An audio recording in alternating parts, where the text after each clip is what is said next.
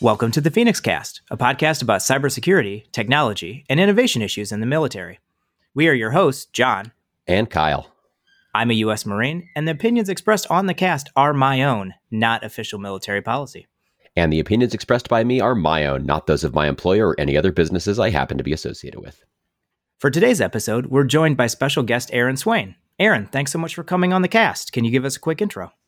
Yeah, absolutely. I'm Aaron. I am the Director of Digital Transformation for VMware Tanzu's public sector business. And Aaron, you had a little bit of experience in service, is that correct? Yeah, just a little bit. I've been in the military for about 21 and a half years. Retired 3 years ago out of the U.S. Army. So just a little bit. And your occupational specialty before getting out? So the first part of my career, about 10, 12 years, I was in the infantry. So, run around the woods, leading soldiers, training Afghanistan multiple times. About midway in my career, I actually pressed the wrong button, I think, when they said that you had to pick a functional area. And the functional area I chose was operations, or at least so I thought I picked, and it was actually operations research. So I did retire as an operations researcher, otherwise known as data scientist. A lot of different kind of functional areas you can do within operations research, but I try to answer interesting questions with data. And so as you were kind of learning to answer interesting questions with data, was there anything you kind of felt, hey, I need to pursue this, and that led you kind of out of uniform and into a civilian shot? Or was this kind of one of those things of you were there on a Thursday and it's like, hey, surprise, look at what just fell in my lap? Interesting question. I'd say the last part of my career, I found myself at an organization called the Joint Special Operations Command.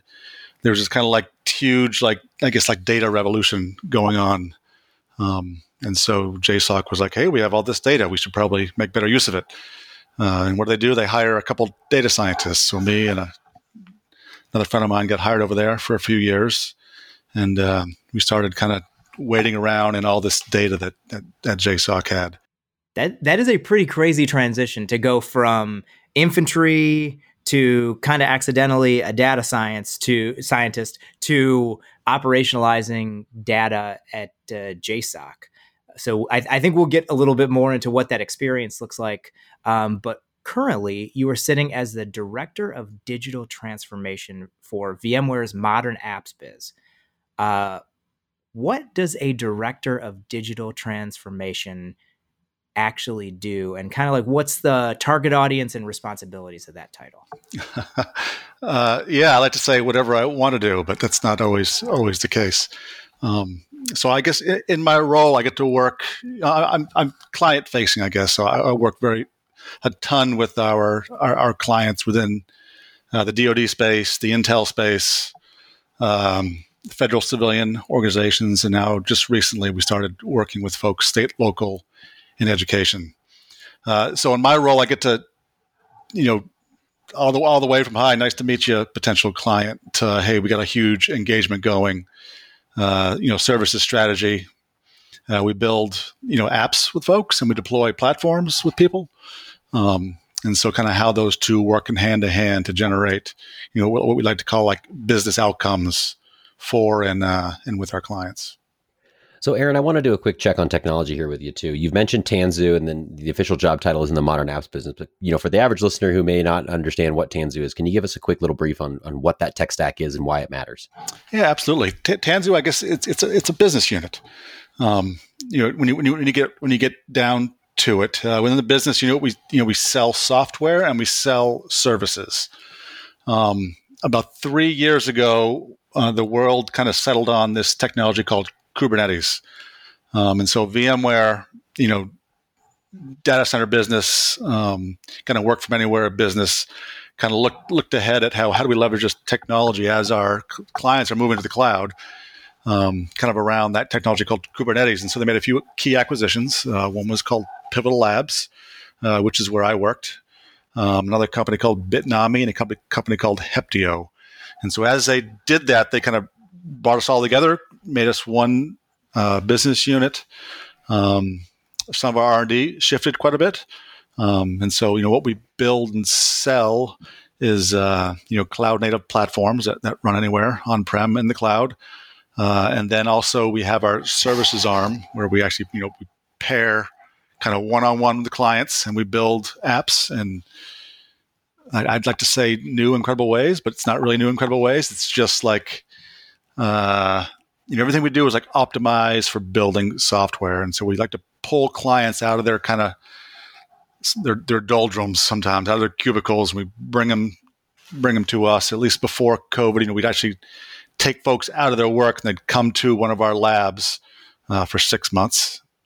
And we build real software with the end state of that software, getting into production, getting accredited, getting continuously accredited, getting adopted by users, and then actually, changing how our clients kind of do business. So, our services are really differentiating. I like to think there's not a whole lot of folks that actually do this and then pair, technology and the services arm together.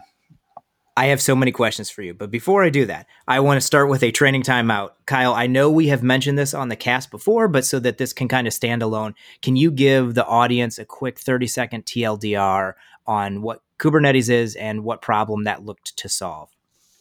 Yes. And for anyone listening who has a deep understanding of Kubernetes, remember that trying to summarize this in like 60 seconds is hard, so I'm going to oversimplify. I give you nothing but the softballs. Yes. In the beginning, there were bare metal servers, which meant CPUs and RAM and disks all were owned by one operating system. And then someone said, haha, we should make a hypervisor, which allows me to slice up CPUs and RAMs and disk spaces and say, now this is going to be running on multiple operating systems at a given time. So that way you have less waste. And then someone said, well, wait, what if we abstract that so that we can have pools of CPUs and pools of RAM and pools of disks that can go into place? And we started to think about containers. Containers allow you to break apart distinct elements of operating systems, applications, configurations, file structures, you kind of name it, and you stack those on top of each other so that you can efficiently run them and they turn on and turn off really quickly. You don't have to go troubleshooting and chasing layers of different problems with like drivers and crap like that. And then Kubernetes came along. And again, this is like massive oversimplification to allow a consistent orchestration layer for containerized applications, regardless of the hardware, cloud platform, or SaaS provider you're going to run that on. And just to do some checking with, the current technology we're talking about here, Kubernetes and Pivotal Cloud Foundry and Tanzu are kind of like these things that have all sort of come along at the same time and do similar but not perfectly feature-matched things. And so Kubernetes allows you to do really neat stuff. I love Kubernetes. Use it for containers. Thumbs up. Excellent. Kyle, thank you so much for doing that. And I am really excited about getting into talking about kind of software and Aaron, what you've done there. But before I do that, I want to do a little bit more on digital transformation because I believe maybe there's not a industry recognized term for exactly what this is. Like you can look up what zero trust is and you've got a general mantra and you can kind of apply it against and whatever. I'm not sure we have the same for digital transformation. So for the listeners that are looking to kind of bring that on, or maybe if they're going to transition and do this, I'm interested how much of your job kind of like came as a billet description, like thou shall blank and blank and blank and blank, and that is digital transformation? Or is this one of those things of like, hey, the customer needs to get from where we are today, status quo, to whatever it is that we think innovation and transformation looks like. Innovation at a scale that is large enough to be considered transformation, I suppose. How much is that spelled out for you and how much is kind of in your wiggle room? So I created the role within my business unit. My boss and I got together one day and we said, hey, we need a title for y'all. And he came up with Director of Digital Transformation. And then we kind of paired and wrote what it is I did. So I guess there was not like a job rec that said, hey, go apply to be the Director of Digital Transformation. It kind of grew within our business unit as we started to really scale out our business and worked with larger, more enterprise clients and within the DoD and the Intel community. Okay, and just so I'm not crazy, there's not an industry recognized definition for digital transformation, is there? I don't believe there is. Okay, excellent. I will tell you from my direct perspective as well that there is absolutely not. The director of digital transformation at my company reports to me, and this is a constant struggle that we have with everybody that we talk to inside and outside of our business. The way that Google defines it, Azure defines it, or Microsoft, Amazon defines it versus every other company on the planet. The only consistent I'd see, and Aaron, I want your opinion on this, is that it's basically digital transformation is the thing that companies need when they realize how monumental their tech debt is, and they know that they've got to do something about it. That's the only like overarching definition I can say of what a digital transformation is. It is a like bulldozer towards tech debt is the intent. But I got to imagine as a director of digital transformation, your job spans across 1,000 industries and verticals and experiences and hardware stacks and all the things on the planet.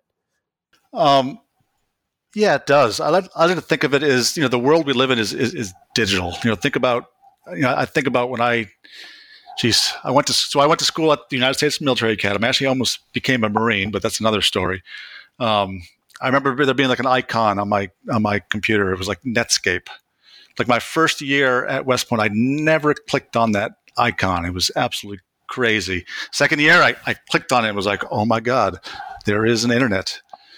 And then there was probably a Marine Corps PR campaign somewhere in there. Yeah, probably. But like the world has shifted from back then, when the internet was just coming out to, big things like the iPhone, the cloud,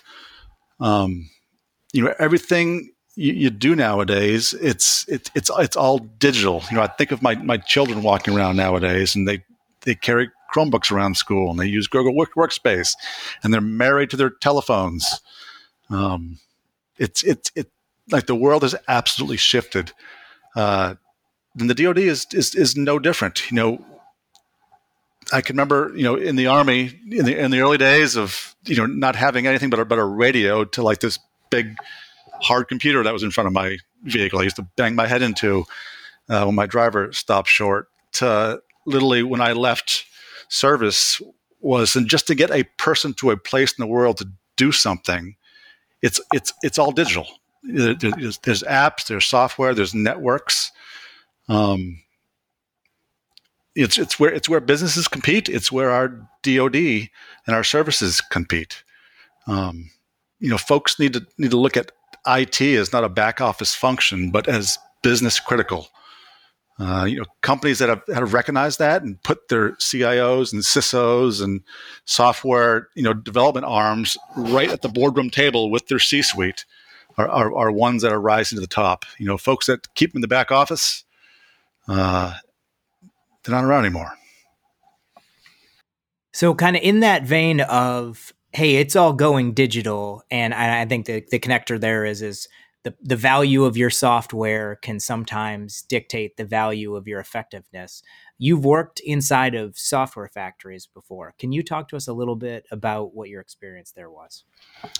Yeah, totally. So I don't think it's any.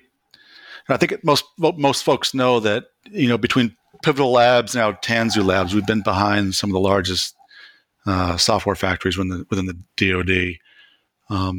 I guess I started my own software factory, even though it wasn't really called Software Factory when I was doing it, which was basically how do we look at kind of insourcing, understanding how to build software that like moves the needle on the mission, but do it in times that rival silicon startups. When I first joined the Joint Special Operations Command, it was just me. I was this lone kind of data scientist, and I could do a bunch of things, but I couldn't scale myself. And so looking around at what the other services were doing, I ran into this small little effort up in Boston that was working over WeWork.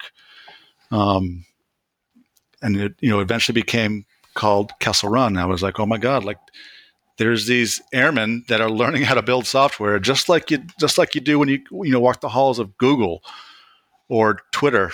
It was just absolutely amazing. So, looking at that as being a way to kind of scale out what I could do as a data scientist, I started, teaching, educating, building software with uniform folks within JSOC.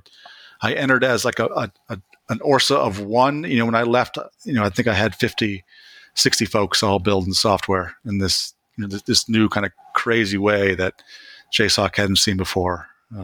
Right when I was leaving, we call it like the global analytics platform. And yeah, I think it was one of the very first kind of DoD software factories. And you mentioned kind of insourcing or essentially getting together a baseline of what made you successful or what you thought drove towards success and bringing people in. Can you talk to me a little bit about those people? Did you bring in only uniformed service members? Did you bring in uniformed and, active duty civilians, contractors? What did the mix there look like? And that was that kind of a deliberate choice, or was that more of a like, here's what I was given and I'm going to work with this? Yeah, I don't think there was a deliberate choice anywhere. It was a mix, an absolute mix. But we had folks in uniform, we had government civilians, we had contract partners. Basically, anyone who raised their hand and wanted to, focus their skills on the mission with software, kind of came to be. Unfortunately, my biggest problem was I couldn't scale it. The billets is probably the hardest thing. Finding someone with the aptitude to learn is very easy. It's all over the services. If you look at what the Army is doing with the Army Software Factory, there is no dearth of folks volunteering to join the Army Software Factory. And I hadn't had that problem either when I was in uniform at JSOC. The problem is billets. Billets in the services are like gold. Very hard to kind of change what the force structure looks like. And so I couldn't scale is my biggest problem. What's funny is General Miller, the commander of JSOC when I was there, eventually went over to Afghanistan to shut the effort down there and is now retired. Looked at what we were doing. He said, Aaron, like, not only do you need to do this at scale, but it's like a mission imperative. And so that kind of helped me unlock the faces. We were able to find the people easy. They raised their hand. We can pull them in, but over time we started losing them because we never had those billets that are so important. And kind of if you could for a day be the emperor of billets and wave a wand, what do you think right looks like there? Because one of the things that I'm struggling with a little bit is we say, hey, we got the people, we train the people, but then we need the people for longer, I think is the assumption there. What's that look like as far as moving forward after a couple of years? Because I can't imagine you want to take these super talented people and then leave them in the baseline kind of billet for the next 15 years to make sure we have stability. So do we know kind of what a general preferred paradigm might look like? I think first off, I'd say at least a fifth of every service should be focused on digital technology. Folks, that's probably, I think, bold, and it'll end up being much, much smaller than that. But just you look at the world we live in, the world we fight on, it's all digital. I think depending who is listening to this, they think it's bold. Either half of them probably think it's bold in you have asked for way too many people, and the other half are like, 20 sounds like a low number. Yeah, and this is coming from a previous infantry commander who used to slog it out in the mountains of Afghanistan. The point is never have to get to the mountain in Afghanistan, and when you do, you need to optimize that war through the use of software. And the only way to do it is to understand how it's built. And I'm not saying that the services need to insource all their software development. Absolutely not. There's great tech out there in industry. There's great talent out there in industry, but the government needs to understand what good software looks like and how good software is built, because then they can better partner with industry to get that software. Okay. So we talked a little bit about the people on the kind of the good hardware, and you said kind of like how it's built and what it looks like. Are there any myths you might want to dispel here as far as the non-people part of this? Call it the widgets, call it the supporting applications or whatever. Anything you'd like to talk through, especially with your time in software factories and now in VMware, kind of putting this so that we can do it on-prem as well. What are your thoughts there? Myths, geez. That's not easy, I guess, is the first one. Everyone thinks that, you can go grab, a really talented developer, hype him up on caffeine, stick him in his garage over the weekend, and he can produce world class software. You just need to get better talent. It's not easy. It's like any kind of business problem. It's like wading through the muck some days, but it takes folks to understand how to get around and get through that stuff. It takes strong guidance from the top, saying like, this is what we're going to do, and like pointing to the mountain, and then the organization kind of getting behind that and doing it. There's never like one big bang kind of release of, oh my God, there's like the greatest software in the world. It's always in these like little increments over time where if you're doing it right, you kind of sit back and you're like, oh yeah, they're going the right way. If you build that way in these little increments, you're going to fail a ton, but you're not like going to fall off the mountain or fall off the cliff. You're just going to take a couple steps back, regather yourself and go up a little different way up the mountain. So what I hear you saying is that we should take work and break it down into the smallest imaginable chunk that will be able to achieve value. Yeah, which sounds kind of crazy in the DoD, right? I was literally going to ask that exact question. Oh man. Aaron, given your experience, right? Like founding member of Kessel and all of that, like I want to hear your experience on this, and like, how do you convince the DoD that is a good idea? I feel like if I go into the outside world in the civilian sector and I tell someone that, they go, you're just talking about Agile? Like, what are we talking about here? They look at me like a monkey with a math problem to some extent. But I feel inside the DoD, they're like, when is this software going to launch and when is it done? Yeah, I first want to say, like, I can't tell you how many 3- and 4-star generals are like, hey, go get me cloud. And what's the first thing that happens? Is some action officer is going to pull down a PowerPoint presentation and like start building a plan. And that plan will take years and years and years. And you got to get everyone on board. You got everyone to agree. And it's like when you first like go buy your first little piece of cloud, it's like, hey, the plan just changed. The first thing is the DoD, they want a plan. They want to build these like huge monumental, huge plans, which is crazy because like when the bullets start flying, like the plan goes out the window, and you literally you act. Hopefully, act by enabling software. So you mentioned real quickly though that you said acquisitions, and I think this is somewhat at the heart of it. And we talked about as we were prepping for this show. This is how the military model is set up. If a general says, I need a thing, the proper way to make that happen is to get this, specifically written as a requirement, get funding placed against it, and then acquisitions goes and, sadly, the way this works is goes and buys a thing. And what that kind of doesn't entail, and when Brigadier General Pasagian came on the cast and kind of talked about this, he said, hey, we have tankers and artillerymen that come in and essentially QC what we're doing so it's not crazy. But he was kind of talking onesies and twosies.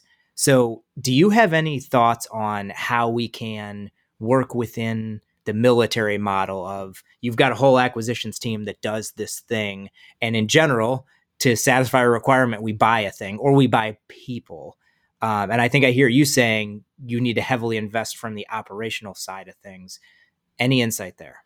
Yeah, first off, I'd say the acquisitions community absolutely needs to be involved. They're the ones kind of charged with the authority to go get, build, create cool things.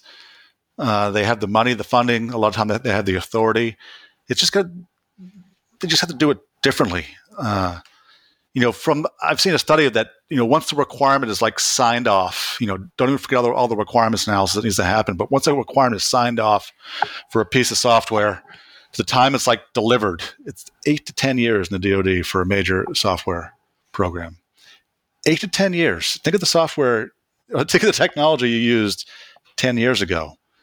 I saw another study that said for major software acquisition programs in the DoD, there is a single-digit chance for success. And that's like, on time, under budget, and actually delivered what the requirement was. So 8 to 10 years, single-digit chance of success. I think I'd be doing something differently nowadays. And I would just say, to a certain degree, it sounds terrible when you're listening at home, 8 to 10 years. But when you break down the cycle of how we identify issues, validate requirements, funding, et cetera, et cetera, et cetera, that is not a mistake. That is somewhat by design. You can argue whether that's a good thing or a bad thing, but that's not an accidental thing. I can show you a piece of paper that says why it takes that long. Yeah, a lot of times, folks, you're contracting out to go build that thing for you. You don't have a team behind them. It's literally a person capturing the contract, writing down what they're going to do, how great they are. Once they win the award, then they go like, oh, we got to go hire a team to go do this. Yes, talented folks are absolutely part of building good software, but so is process, culture, technology. There's so much more to build a piece of software that's going to change the world than just writing a response to a contract. And I mean, how many different people are you going to have in that role across 8 to 10 years? How many different humans are going to rotate into and out of that position and maintain continuity over the development of that piece of software or that piece of hardware? That's always the piece within the DoD that gets a little bit nuts. Like there's a non-zero chance and probably closer to a more certain chance that in a large organization, when someone is building something from scratch, that they may stay around for a long time to see it through because they have an ownership stake in that sort of thing, right? But in the DoD, there is a literal 0% chance that the same human is going to be driving that, or that the tribal knowledge is going to be understood. I'd argue that you've probably gone through 3 or 4 program executive agents in that entire time. Yeah. That is a lot of leadership movement. Yes. So speaking of leadership, because Aaron, I kind of want to hit on this one a little bit too. So as we've defined that you're working with teams to write good software that hopefully are going to change what we're able to do on the battlefield. So you have in your mind and through your experience, a general idea of some things that need to happen. And then you've got kind of what the customer thinks they want. And we were prepping for the cast and you mentioned I believe was the Ford quote of, if I just listen to my customers, then I'd build a really fast horse. So how do you balance between giving your customers, clients, service members, however you want to term them, giving them what they tell you that they need, and then also somewhat giving them what they need from experience as well? And how do you manage that? Is that the thing that remains unsaid? Is it a very deliberate conversation? I'm just interested how you approach that. Yeah, what's funny, I think in the 3 years of being in this role, and probably the hundreds of client teams I've worked with, not a single case did we build what the client came in to said, that's what I need. Which is also, very, very different than how software is typically acquired in the DoD. Yeah, your acquisitions report card, I think, would be fairly poor. Yeah, like when I'm talking to a client executive that's getting ready to do some work with us, I say, hey, define what the outcome is. Don't define what the tech stack is or what every little button needs to do. Like, define what the outcome is. Point us at a zip code. Don't point us at a single answer. We do a ton of user research up front, very, very, very quickly, very in-depth user research, and that helps define where it is we're going to build first. When we build software, and even our platform teams, they're balanced. So there's all kinds of disciplines on each team, from a product manager to a designer to engineers to data folks. But the idea is that should you understand what outcome the stakeholder wants, and you balance that with what the user is asking for, you're going to build something in between that's really that's going to get adopted. It's going to move the needle on the mission, and then everyone's going to go home happy. So if I am a client right now and I'm about to go to a software factory or something like that, I'm going to ask for some software to be written, or I want to write some software. Can you give me any, other than obviously like start with the outcome, can you give me any lessons learned from kind of the good and the bad that you've seen that might make me a better customer and therefore get me to solve my ends a little bit more strongly? Or I guess we could say this another way. What do you wish every customer came to the initial meeting with? Yeah, absolutely. I'd say the biggest thing is a desire to learn. Be open to do things differently. We're teachers. We'd like to enable folks. We like to hand off our practices to people, and our clients they need to want to receive that. So I think it's a desire to learn, and the second one is user empathy. And we kind of help pick folks we want to work with, and some clients let us help pick the right people. Is potential to learn, and then empathy. Be able to put yourself in someone else's shoes and actually want to solve that problem for you. Those are the two biggest attributes of anyone on our software team. So let me ask a follow-up question then to you, Aaron. When we talk about the user empathy and sort of taking what your stakeholder wants, setting I always call it the compass heading, right? Like don't show me the navigational chart. Just tell me what direction you want us to generally go in, and then we'll figure out what the user wants and figure out what the solution is going to be. What would you say to the average person inside the DoD today that's trying to get something like this going? You're in the very long elevator ride, but an elevator ride nonetheless, which will, is by the second dwindling. Like, what is the thing that you tell them? Number one is I'd probably say it's a mission imperative. All the services are headed this direction, and it takes strong leadership from the top to change. Folks staff things for many years. But you just need to get going. And the hardest thing is it's like taking that very first step. Folks want to plan, they want to line up all the funding, they want to put this glorious thing into action. And so, strong leadership guidance from the top, and then just taking that very first step to getting something done. So transitioning ever so slightly, one of the things that's kind of near and dear to my heart, and we talked about this a little bit in prepping, but I've also seen this all over LinkedIn as well. There's very much a CATO versus CRMF discussion. And before we get into that, that is continuous authority to operate, which means you need to do some paperwork before you are allowed to put software online in the DoD. So your ability to do that is called an ATO. And a CATO is, instead of either every time you change the software or at every given interval, you having to do this paperwork all again, which, by the way, is a emotional event. The C in CATO stands for continuous, meaning you put certain mechanisms in place so that you don't need to, quote, redo the questionnaire. And then CRMF is essentially saying the continuous thing is not actually the ATO. The continuous thing is the risk management framework. So, Aaron, I know you're passionate about this. Number one, are you team CATO or CRMF? And what does this mean to you?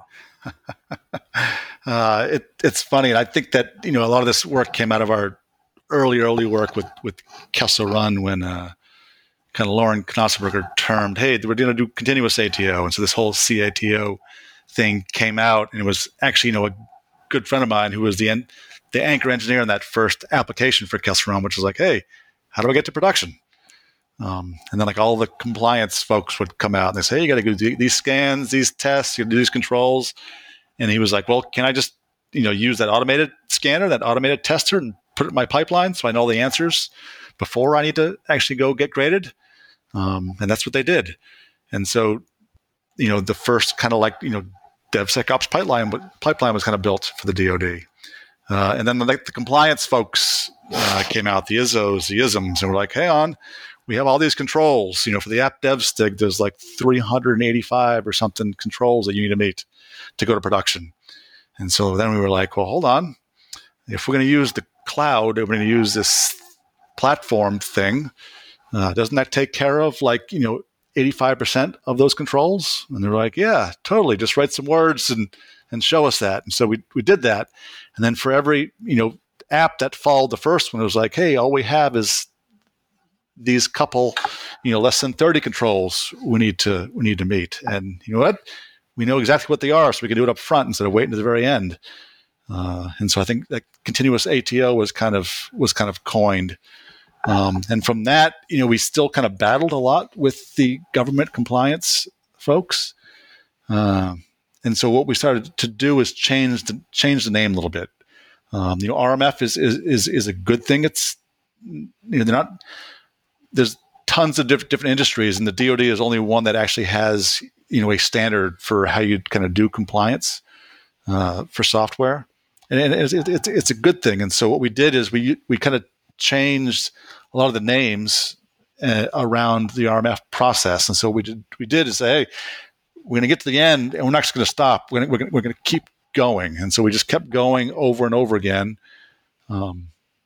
It's just as fast as teams want to deploy software to production. Sometimes months, sometimes weeks, sometimes days. So we would, pretty much do the entire RMF process within that cycle of deploying new code to production. And do you have anything currently, any current pet peeves, or maybe think of it as a current bar you'd like to hurdle as far as CRMF is concerned? Like what's the next ridgeline we're shooting for, or next problem to solve in that effort? I think the next ridgeline to solve is every service uses a piece of software to do RMF. So in the Army, they use EMS. I think in the Navy, they use Xacta. That piece of software is old in its legacy, and that's driving all the behaviors around how the services do RMF. I think it's time for a new piece of software to help modernize these behaviors, modernize these practices, so it's more like industry. And how meta is it then that software needs to come out of a DoD software factory? Yeah, that would be. I would actually like to personally work on that project. Well, okay. So, question though, to you, Aaron, do you think that the DoD is the right team to build that software? Like, do you think that we should be taking from more civilian frameworks and using that to design the software? Like, is there something that you think is on the shelf right now that someone's developed that could replace that, or do you think this is something that needs to be custom for the DoD and therefore should be built by the DoD? So, I don't think it should come out of a software factory. There's this whole like build versus buy conundrum that's out there. When I think of service members who are building software, like they need to be focused on the most important problems there is for the service. Those problems that industry it doesn't kind of solve at large. It's kind of like don't go build your own platform software. Don't go take Kubernetes and build your incredible platform. Right. That's something you probably want to rent or buy from one of these companies that do that for a living. That's how they make their money. It's differentiated. I think a piece of software that would help do RMF better is not something I would focus uniform members on. I think you could probably bring one of these forward leaning kind of tech firms in to help build that thing. Okay. So the next question, DoD software, would you characterize that as particularly strong or not particularly strong currently? And why do you think that is, other than probably some of the obvious things that we have discussed thus far? The day I retired, the day I joined, industry out of DoD, I had more command and control capability on my iPhone than I ever did, as an infantry company commander at war in Afghanistan. It was amazing. I knew all these pieces of software kind of were out there, but to have it on my telephone that replicated on my iMac, that replicated in the cloud, wherever device I was on, was pretty incredible. It's a shame that with all the importance that our services, our DoD does in defending the nation, that they don't have the very best software that is out there today. I think that it's coming along. Everyone's talking about it. There's there is a bit of change. So I think the future is bright. It's just in my mind, it's taking way too long to actually affect a lot of this change that's happening. And do you think that's a byproduct of just the sort of this is the way we've always done it mentality, or the very slow rate of change that it takes to move a ship, as proverbial ship as big as the DoD? Like, I don't know. I struggle with this one internally too, Aaron. Like, why is it so hard? I've seen large companies make big shifts, maybe not companies as large as the entire DoD and all of that, but like, I'm just super interested to hear what you think is some of the root causes of that. Yeah. I think that the DoD is very good at at building and buying hardware. Look at the new ships that come out of shipyards. Look at the tanks that are coming off the assembly line. Look at these incredible helicopters that are flying around the sky. I think that the DoD has mastered that. The problem is those processes that are in place to buy the world's best hardware are totally different than to go acquire or buy a piece of software. You kind of want to know what you're designing and building when you're going to build a ship. Those things take, bending metal is hard. It takes many years. You can't just go hit the delete button and change things like you can with software. Yeah, we need to add a door here. Push to master. Okay, it's done, right? Yeah. So I think it's just, and things are changing. I can see things change. It's not happened fast enough. I think the processes have not changed for how the DoD acquires, builds, buys, software.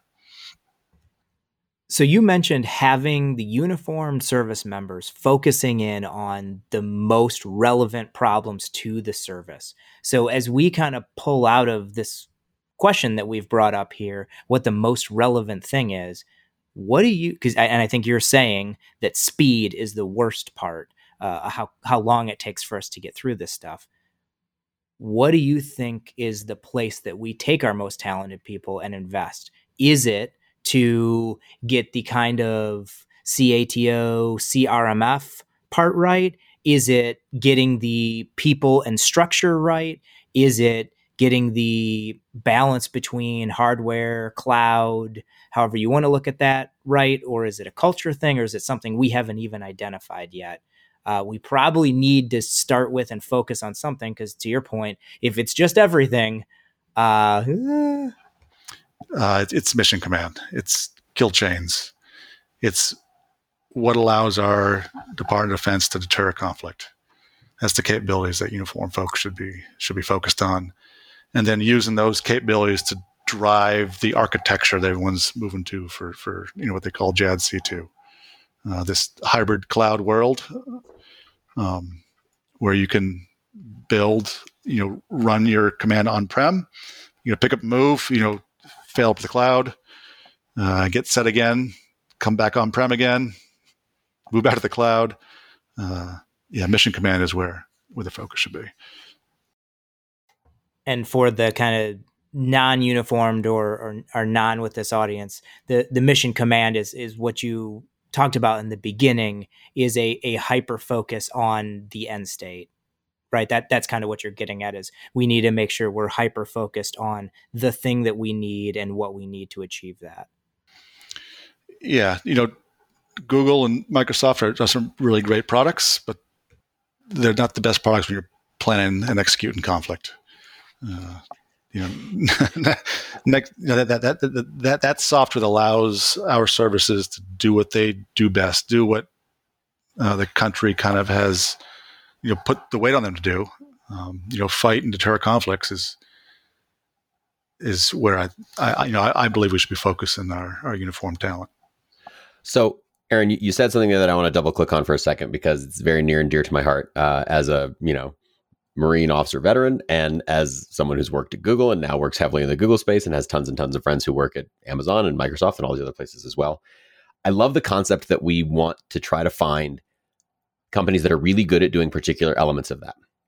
And I think that the thing that the Marines or the DoD or whatever you want to call that government complex is that they are very good at fighting wars, right? That's what they are good at doing, is on, bringing stability or putting warheads on foreheads when it comes to that level of the conflict, right? Like those are the things that I agree with you 100% that I want to have happen. And I think that we get into this weird spot where, as we start bleeding into some of the more recent technological changes and advantages, right? Like the Jedi contracting service and stuff. And like, is the DoD going to go all in on cloud? This is the topic that John and I and Rich have talked about a dozen times on this cast, right? And there seems to be this thing where it's like, well, then, okay, all the warfighting capability is now going to be in the cloud. And people take this very black and white approach to that sort of thing. And I don't want Amazon, Microsoft, or Google building warfighting software. Do not want, right? That is not what they are good at. But I certainly want them writing container orchestration platforms that I can build warfighting software upon, right? That is what they are good at. And I just, for the listeners at home and for everybody else, like I cannot emphatically agree with what Aaron just said here. Like the DoD needs to focus on the warfighting capabilities, those mission commands, right? The things that are going to help on the ground and execute those things.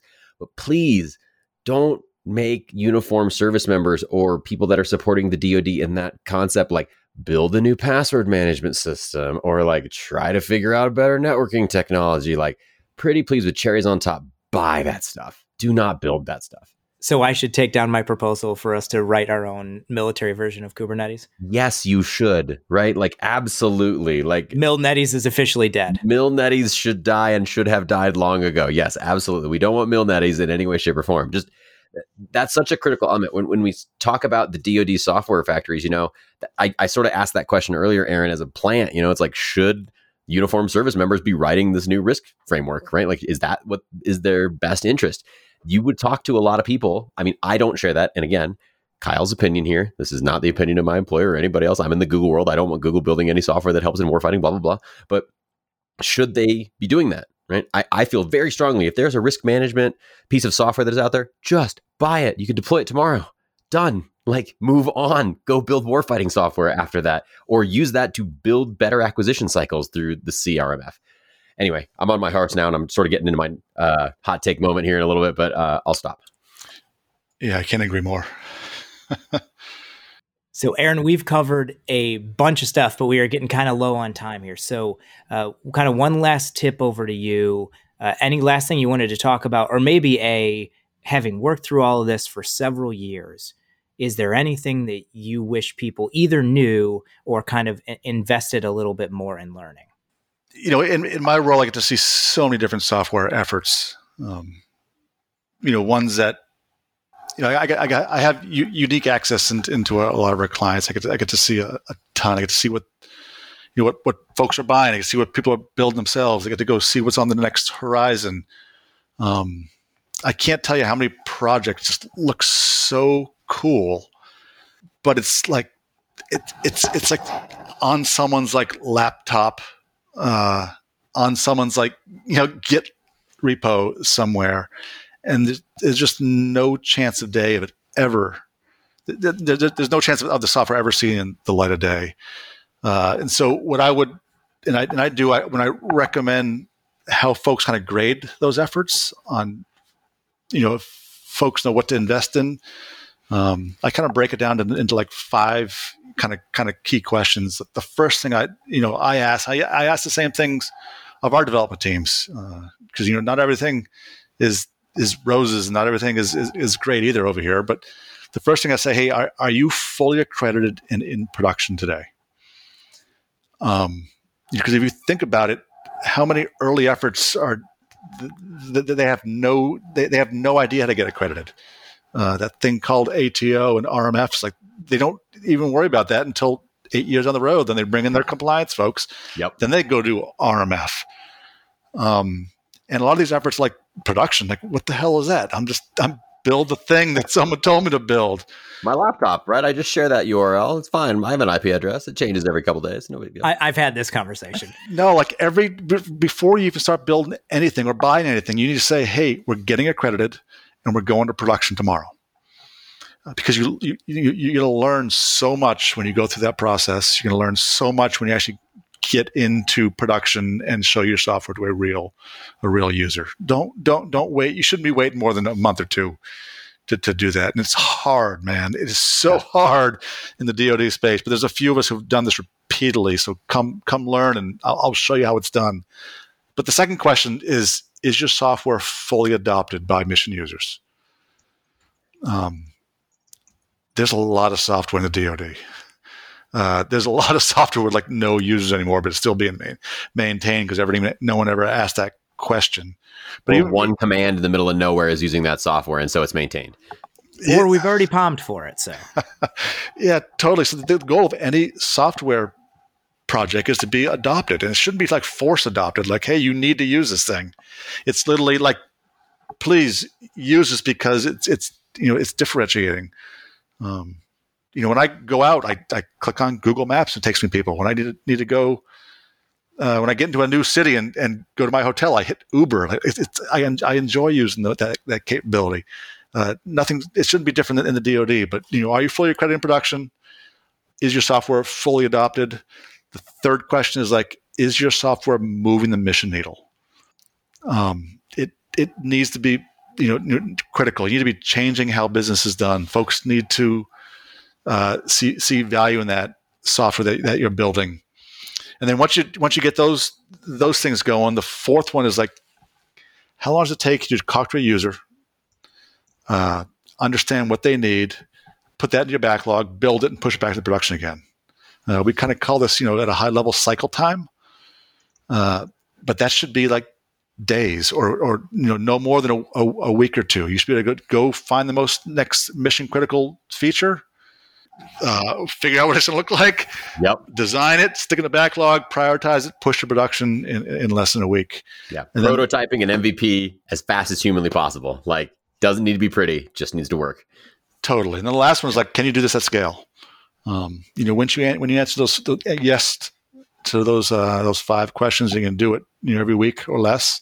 You're cooking with gas. I love that. Way to really hit the end of the cast with a quick 5 questions.